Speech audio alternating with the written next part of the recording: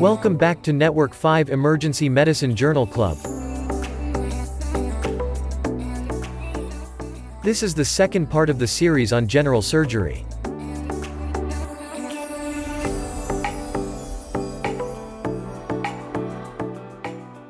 We'll move on now to Dr. Sani Rajput, who is going to be covering the paper titled Mortality and Pulmonary Complications in Patients Undergoing Surgery with Perioperative COVID-19 Infection, an international cohort study. And this was published in The Lancet in 2020.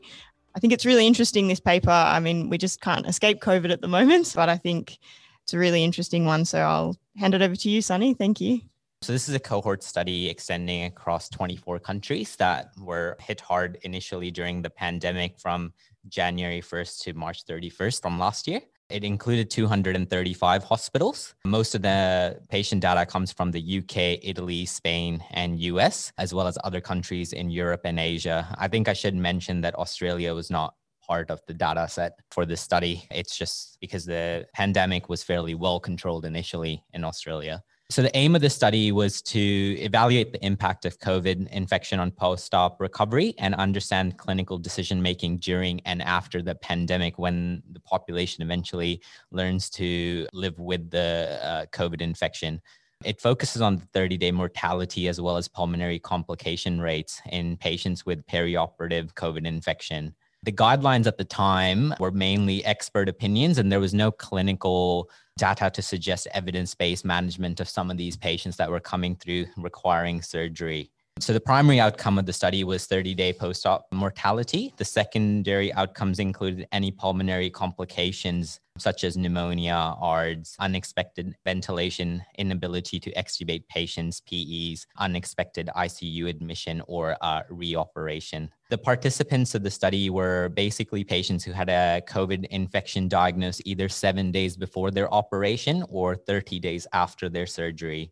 Any patients undergoing any surgery, which was just defined as an operative procedure performed by a surgeon requiring any sort of anesthesia, either local or general or sedation, was considered a surgery.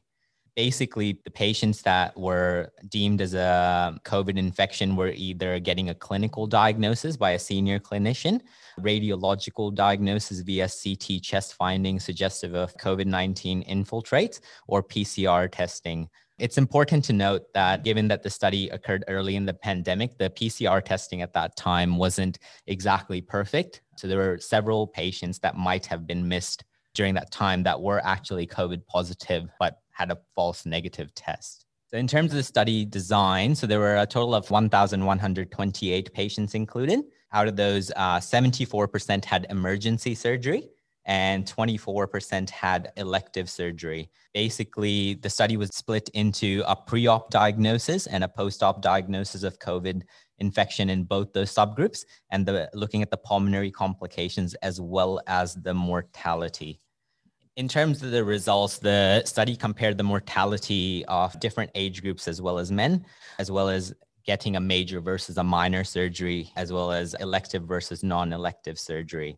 So in terms of the COVID diagnosis, so 294 of the patients, so 26.1% of the participants of the study had a pre-op diagnosis of COVID, and 806, so 71% had a post-op diagnosis of COVID. Most of the diagnoses were made by PCR, so that was the majority. The second largest group was made by radiological diagnosis, and clinical diagnosis was made in only 6% of the patients, so a very small percentage of the population. The indications for surgery in the population were mainly benign disease, which was 54% of the participants, cancer, which was 24% of the participants, trauma, which was 20% of the population. As I said, the types of procedures were split into minor and major. 841, so 75% of the participants had major surgery, and 22% or 251 had minor surgery. In terms of the procedures included, most of them were GI or general surgical procedure, followed by orthopedic surgery procedures, followed by cardiothoracics, hepatobiliary, obstetric, vascular, head and neck, a few neurosurgical and urological procedures as well. 30-day mortality overall for the cohort was 23.8%. That's 268 patients that passed away within the 30 days. The mortality for men was higher than women, so 28.4% for men, 18.2% in women. Also, if you were over 70 years or older, your mortality was much more than patients less than 70. So 33.7% for patients older than 70 years of age, and only 13.9% for patients less than 70 years of age. Emergency surgery also carried a higher mortality rate compared to elective surgery. So 25% with emergency surgery, whereas 18.9% with elective surgery. The main predictors of 30-day mortality or risk factors that put you at a higher mortality rate within the 30 days were being male, being older than 70 years old, having an ASA grade 3 to 5, so having other comorbidities that made you not a great surgical candidate, malignant disease, emergency surgery, and major surgery. It's interesting to note that predictors of 7-day mortality were mainly ASA grades, as well as having a pre-op diagnosis of COVID-19 rather than getting a post-op diagnosis. So the study also looked at the pulmonary complications of having COVID-19. So out of the total sample size of 1,128 patients, 577, so 51% had pulmonary complications. Out of those, the most commonest complication was pneumonia. So 40%, so 456 patients had developed a pneumonia in the post-operative 30-day period with a mortality rate of 38%. The second most common complication was ARDS, which carried the highest mortality rate of 63%. And unexpected ventilation was the least common out of the pulmonary complications, which had a mortality of 41%. They also compared pulmonary complication rates of PEs. The PE occurred in 2% of the total patients in the study, so 22 patients. The 30-day mortality of patients with PE with COVID-19 was similar to those without PE. So it wasn't significantly higher. I think what's interesting about this paper is that they showed that post-op pulmonary complications occur in pretty much half of the patients with perioperative COVID infections and are associated with a significantly higher mortality. The observational study that they looked at, which is also a UK study and looked at the NELA score, which said the complications observed in pre-pandemic studies had a post-op pulmonary complication rate of 10% and a mortality up to 3% after surgery within a 30-day period. Whereas the overall 30-day mortality with the COVID-19 infection was 24% in this paper. It's interesting to note that minor surgery and elective surgery also had a higher than usual mortality that was observed with patients with COVID-19 infections. Basically, overall, all-cause mortality that was elicited in this paper was 18.9% in elective patients, 25% in emergency patients, 16% in minor surgery, and 27% in major surgery. Usually, patients with COVID infection had a post-op pulmonary complication in about 50% of the patients, as I mentioned before, and ARDS had the highest mortality rate and occurred more frequently than pre-pandemic based papers on previous observational studies. In terms of the limitations, as I mentioned, initially during the pandemic, PCR testing was not that reliable, so there's a significant risk of some patients being missed during this time. And given that only 6% of the patients included were based on a clinical diagnosis, I think there was inherent bias to have people that had a positive PCR test to include them in the study. Whereas if they were a negative PCR test, no one really questioned it or revisited it afterwards based on the paper. And given the stress during the pandemic in these hospitals, people also wouldn't have revisited it and looked at the diagnosis a second time rather than, just basing it off of one test. It most likely happened. As I mentioned, it's largely North American, European data, countries that were hit hardest initially during the pandemic, which was very different to how Australia initially handled the pandemic. And given the current surge with the Delta variant, I'm not sure, if the pulmonary complication rates are still the same with different variants.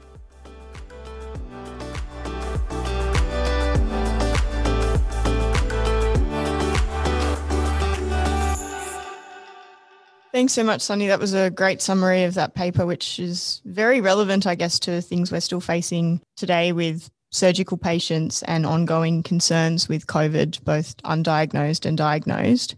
When I was reading this paper, I just couldn't get out of my head the question, how would these patients have gone with COVID alone? I guess that's something it's really hard to tease out with this paper, kind of determining which patients would have had bad pulmonary complications regardless of their surgical intervention. I don't know if you can shed any light in terms of the paper on that. I know it's probably a bit of a difficult question to.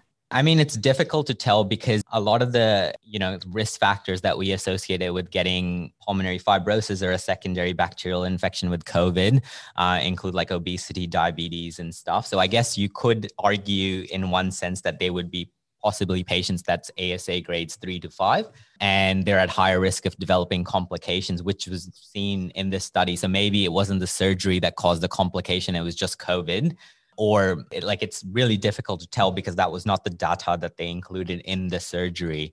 We are aware that patients with comorbidities generally don't do well with COVID and are at risk of a higher mortality. And, having surgery during that time also possibly increases their risk of complications. However, I think given that a lot of the emergency surgery patients had complications, and technically emergency surgeries patients that you can't really avoid a surgery in, and their disease or their surgical pathology carries a significant mortality risk, you have to operate on them anyways.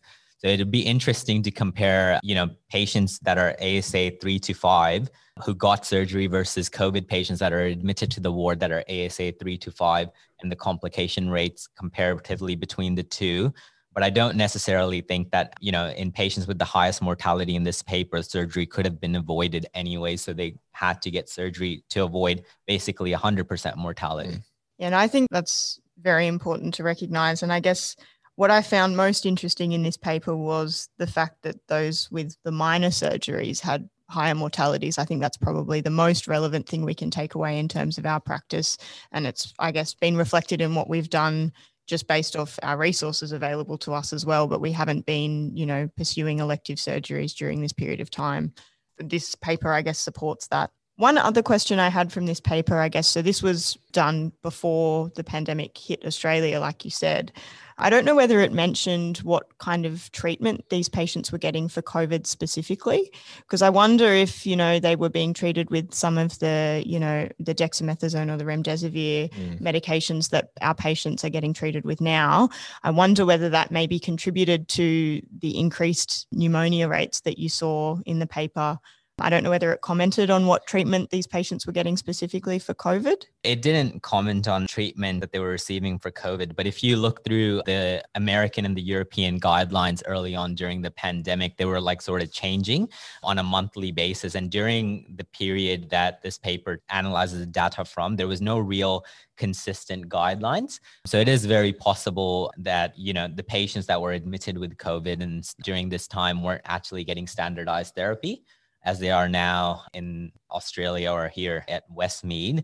So it is entirely possible that, the bacterial pneumonia and things could have been due to a lack of therapy. So ARDS occurred more frequently in this paper than it would in current times. And then the mortality was still high, which is what I think you would mainly worry about COVID in terms of bacterial or opportunistic infection. I think the treatment would have been fairly standardized and the mortality wouldn't have been impacted in terms of the change guidelines. I think most of them would have still received antibiotic therapy. It's still up to argument whether the immunomodulation or the immunosuppressive therapy might have contributed to that. And they don't really comment on that in the paper, so it's difficult to know.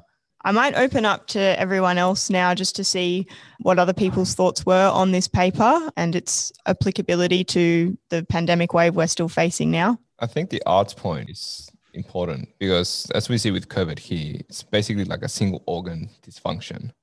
And so like you said, Caroline, I think the surgery just happens to be happening whilst they have COVID, but whether it really is impacting on the mortality, I don't know how they looked at it was right. I think it would have been perhaps more wise as a cohort study to have also looked at your non-COVID positive patients and seen what the mortality was to really compare. And then the other things you need to question is, well, like you said as well, something like if they don't have surgery, then what happens to them? If these are emergency surgeries, well, they need to have it anyway. Yeah, exactly. So I agree with that because I went through the supplementary data and didn't think any of the emergency surgery could have been avoided. These are potentially patients that would have 100% mortality if they didn't get surgery. I think in terms of where this paper sort of adds more to the clinical knowledge is looking at elective surgery and helping both patients and surgeons make a clinical decision about, whether to proceed with the surgery during, a COVID infection, which is bound to happen now that we've opened everything up. There will be patients who have COVID infection and they will get booked into elective surgery for whatever reason. And then during the pre-op period, maybe it would be interesting to sort of get a COVID swab to have the surgery. And then looking at that, it does basically say that even with the elective surgeries, your risk of post-op complications higher. It doesn't really comment on whether that's from COVID alone or whether it's the fact that COVID plus surgery is the one that's responsible for making your risk higher. So I think in terms of emergency surgery, this paper is not really useful in terms of delaying that. But I think it is interesting from your elective surgery point of view. So that's a decision that I guess the surgeons and the patient have to make together, saying like, yes, we are aware there's an increased risk of complications, but we're not sure if that's from COVID alone or from you having COVID plus the additional surgery. This paper's trying to be like, this is the data, and then people will have to do additional research to figure out what those complication rates are. I think that's a really useful point, Edgardo, in terms of, I guess, the potential utility of comparative outcomes rather than just a straight cohort study. The results of this paper are relatively intuitive. You've got a cohort of patients that have 2 stresses instead of 1. And so obviously 2 stresses equals, increased risk of things going badly. We know that COVID in of itself is something that causes significant mortality and morbidity, and emergency surgery, and particularly, when they were looking at some of the breakdown of patients that did poorly, we already know that patients who are ASA 3 to 5 are much more likely to have significantly worse perioperative outcomes. So I don't think there's any surprises in this paper. I guess there is some utility in quantifying this so that we could have an educated discussion with our patients in terms of sort of helping them understand the risks. I'm interested, both Sergey and Michael, in your extrapolation of the results of this paper in terms of our current Delta pandemic. Obviously, we're in quite a different situation to, the overwhelming sort of load on the health system that Europe and America were facing last year. Probably at our worst, we were quite stretched, but probably still coping. And the other thing being that elective surgery has essentially, particularly in Western Sydney, been all but completely stopped for a large part of this period. I'm interested in what you guys think in terms of the impact of strain on the health system purely in and of itself in terms of leading to bad health outcomes. Because I imagine that if the hospital system is overwhelmed, there's probably a whole lot less bandwidth for individual clinicians to be able to pay for individual patients in terms of making sure that all of the smaller things that contribute to things going well, maybe the earlier recognition of deterioration, maybe making sure they're on appropriate prophylaxis, or making sure that, those other sort of smaller things are done better. So yeah, I'm just interested in your thoughts about that. Like we've kind of touched on, this is a snapshot study early on in the pandemic, and we know a lot more about it these days. One thing that wasn't really covered in that study was what was the severity of the disease of these people having the surgery. If they all had severe disease, then, you might imagine that they would do badly anyway. But what about those with the mild disease that, sometimes we see they don't have those markers of severe disease? Would that be any different for them? That would, kind of require a whole different set of observational data, really. Was that increase in mortality as well? Like you've already mentioned, were they overburdened? What were the resources they had available to deal with all those patients at the time that developed those complications? Were they able to get access, to the ICU level care they needed? We just don't know, do we, based on that? It's very hard to extrapolate any kind of outcomes, I think, based on just this observational snapshot early on in the pandemic. This paper needs to be interpreted in the context of the early pandemic. And as Michael said, this was very, very early days, and not a lot of people knew how to deal with this.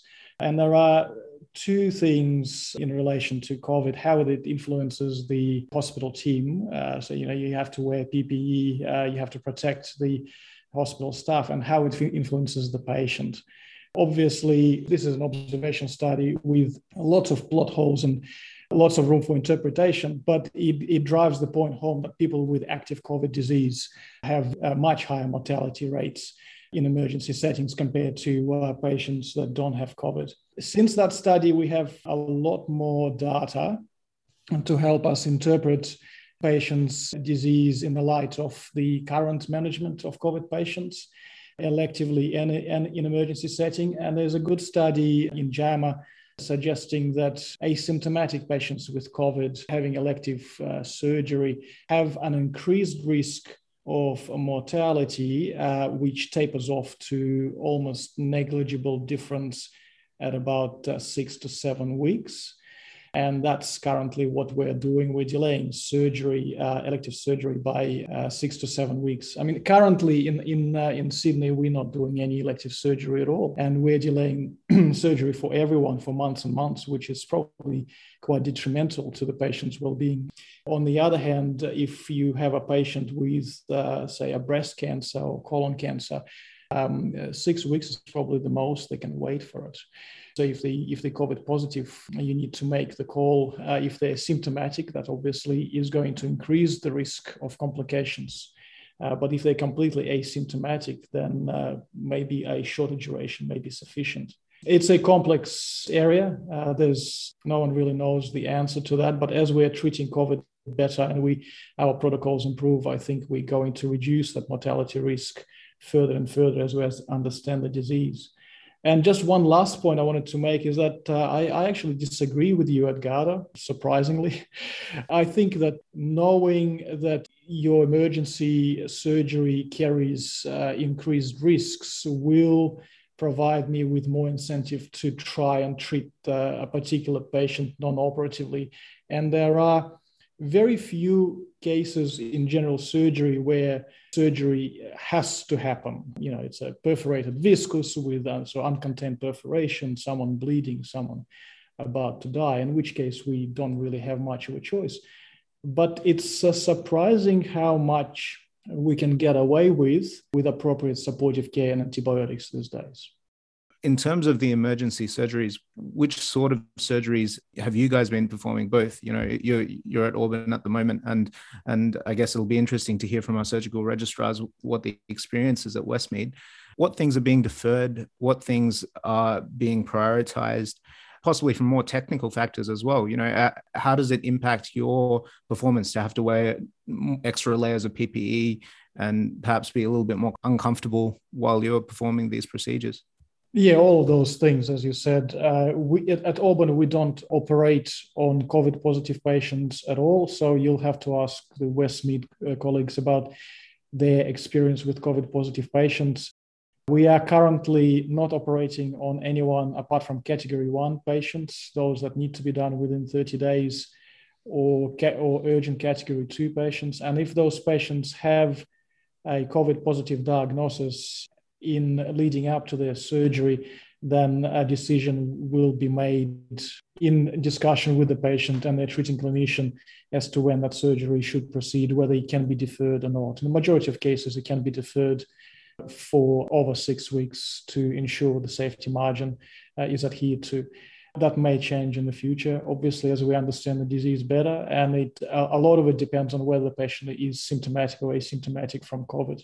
The second point that you've touched on as well is the risk to the treating team, the risk to the nursing staff and the doctors. And with the COVID positive patient, we have to wear full protective equipment. But with laparoscopy, with endoscopy, the risk for aerosolation of COVID particles is quite high.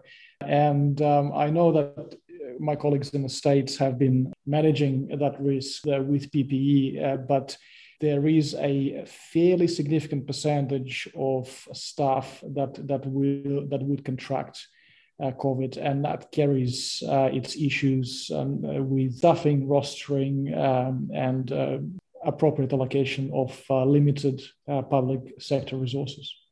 Andy and Edgardo, do you guys have any comments on that? I certainly know that, you know, even doing procedures in ICU where I'm at the moment, like doing a central line where I'm in COVID PPE and normal aseptic gowns is very uncomfortable and unpleasant. So I don't know if you guys have had to operate in similar conditions, but also in terms of what you've observed in terms of the impact on surgery during the current wave. I'll start my answer with a couple of caveats. One, I'm not surprised that Sergey disagrees with me because he's a much wiser and more experienced human than I am. I'm still quite junior, so in my mind, skin to knife is always the best option to any solution, to any problem. I mean, it's hard for me because I'm at the moment, I'm in ICU, so I haven't really seen what the Westmead ASU team is doing. It's quite like you said, Shreyas. I mean, even just doing the lines in ICU, it's 10 times more uncomfortable and difficult because you're trying to put on your sterile gown on top of all your other PPE. And inevitably, even just with your own kind of sympathetic drive with the stress of what you're doing, your mask and everything ends up fogging up. You can't see half the time what you're trying to do. I know from just the business rules that I've seen from the emails we get from Dr. Nama, or superintendent, the current structure for ASU is that if there is an emergency surgery that needs to be done, it should be done by the most senior members of the team. In that case, either the very senior registrar or the fellow, depending on who's available, if not the consultants themselves. And that's aimed to minimize the surgery time, minimize the number of people in theaters, and also optimize the outcome of the surgery. Because obviously, if you have a much more experienced surgeon operating, the risks of complications are lower.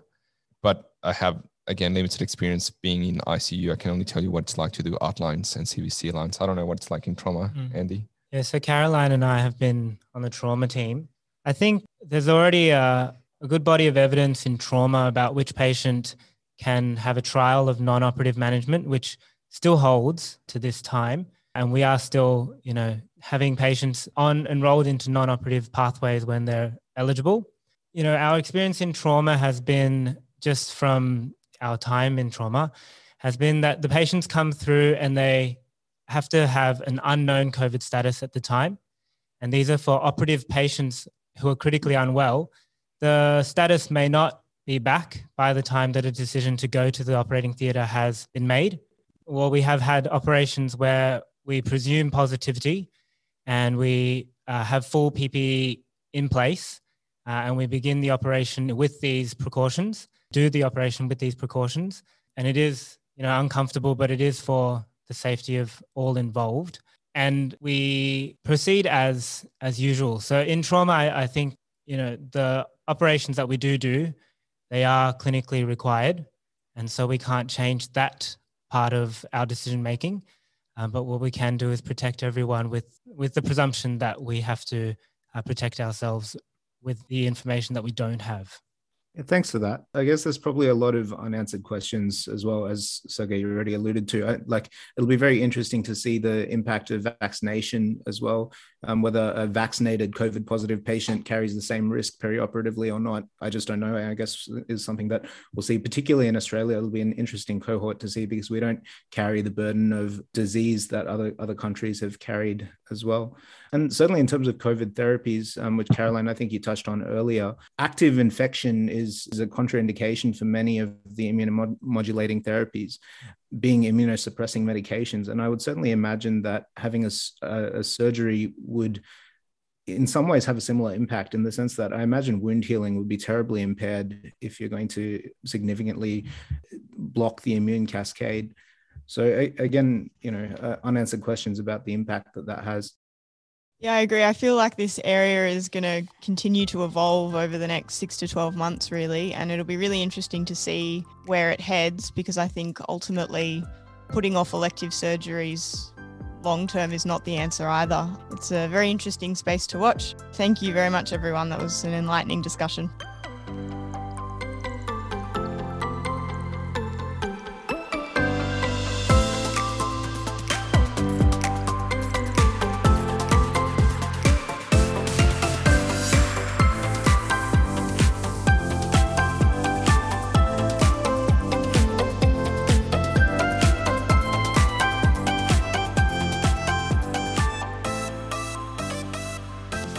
Now it's time for our interlude segment, which Dr. Sergey Sakhanov has prepared for this month. Thank you, Sergey. My name is Sergey Sakhanov. I'm a general surgeon. I'm currently employed as a fellow at Auburn Hospital. And apart from general surgery, I have an interest in surgical education. In Auburn Hospital, we are associated with the University of Notre Dame that has clinical school next door. It's the other clinical school of University of Notre Dame, Australia, is in St. Vincent's Hospital in Sydney. At Auburn Hospital, we have been running a medical student surgical education session that's called the virtual ward rounds. bit of a misnomer, but I'll explain it later. And I thought I'd just talk a little bit about this initiative that we're running, and see if I can get maybe some of my Westmead colleagues on board with that as well. The virtual ward rounds has originated during the initial lockdown in March 2020, as the medical students were not allowed to participate in the clinical ward rounds. And what we started doing is twice weekly, 1 hour long tutorials between 8 and 9 o'clock every morning over Zoom, talking to medical students about our inpatients and just going through issues, clinical scenarios, talking about fluid management, pain management, all of the wonderful little things that junior medical officers have to look after as far as perioperative management of surgical patient goes. But it kind of then took off a life of its own and became very popular with our medical students, to the extent that we were requested to continue going with that after lockdown ended. So I, together with the head of department here, Dr. Lynn Mann, we came up with a bit of a curriculum to run the virtual ward rounds. What we've done is created a teaching plan, a lesson plan for those tutorials, to allow for variability and flexibility and delivery over Zoom, Teams, or whatever else audiovisual environment infrastructure is supported. But that would also allow any level of tutor, from a surgical resident to a fellow, to pick up and run with, to allow for a breadth and depth of knowledge delivered to the medical students. And that would focus on the perioperative management. And I'll explain very briefly how it works. Some of the things that we're trying to improve here as well was the clinical surgical rounds. Majority of you know exactly what I'm talking about. The medical students tag along with a big team on the rounds. Each patient is seen within about 2.5 minutes. There's about 20 patients to see, and the theaters start at 7:30, 8 o'clock in the morning. So as far as clinical teaching opportunity, the surgical clinical rounds are not the best. And it's quite well documented in the literature. So by providing the medical students an opportunity to interact with their surgical colleagues, with the registrars, with the fellow, they can actually obtain a lot of the useful information and ask a lot of clinical questions relevant to the perioperative management. And that was the biggest focus of this curriculum. So we've come up with a variety of topics relevant to perioperative care. I've got about 50 different topics, and they range from things like epistaxis to postoperative delirium, sepsis, surgical site infections, to things like catheterization, nasogastric tube placements, thrombophlebitis, and so on.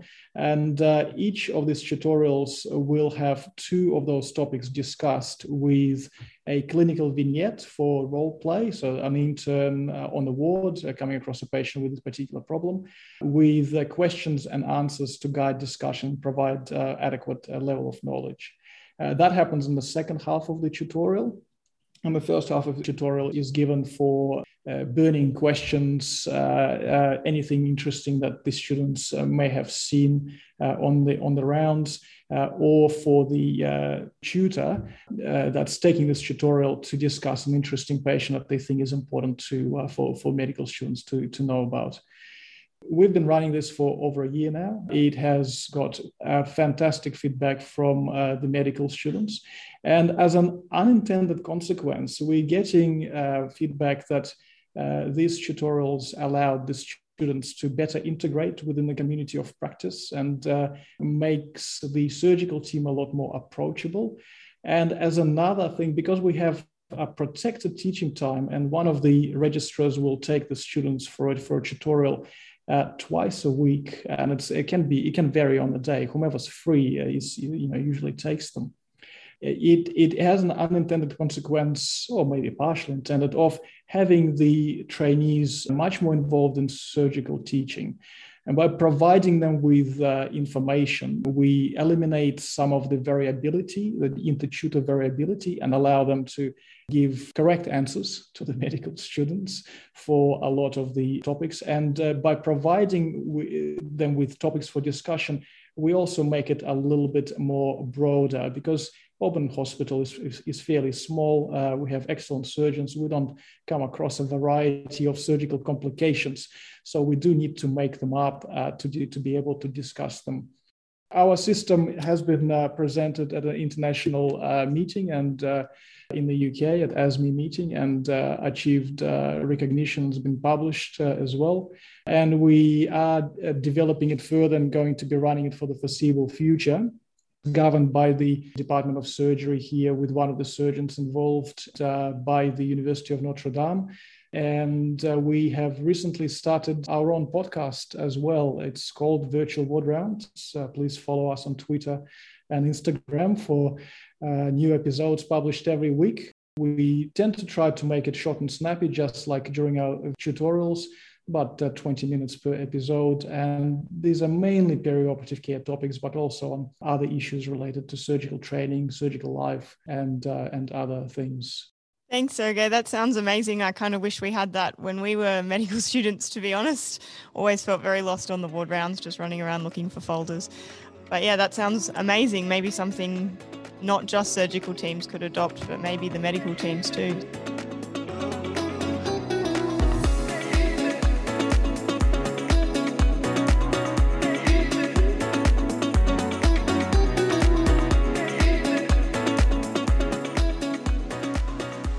That brings us to the end of the second part of the series on general surgery. Thank you so much to Sunny, Sergey and Michael for their contributions and time. Again, the link to the paper will be in the show notes. We will also include a link to the amazing surgical education initiative Virtual Ward Rounds. Don't forget to email us your feedback or commentary to westmeadedjournalclub@gmail.com. Stay tuned for the final part of the series where we talk about appendicitis.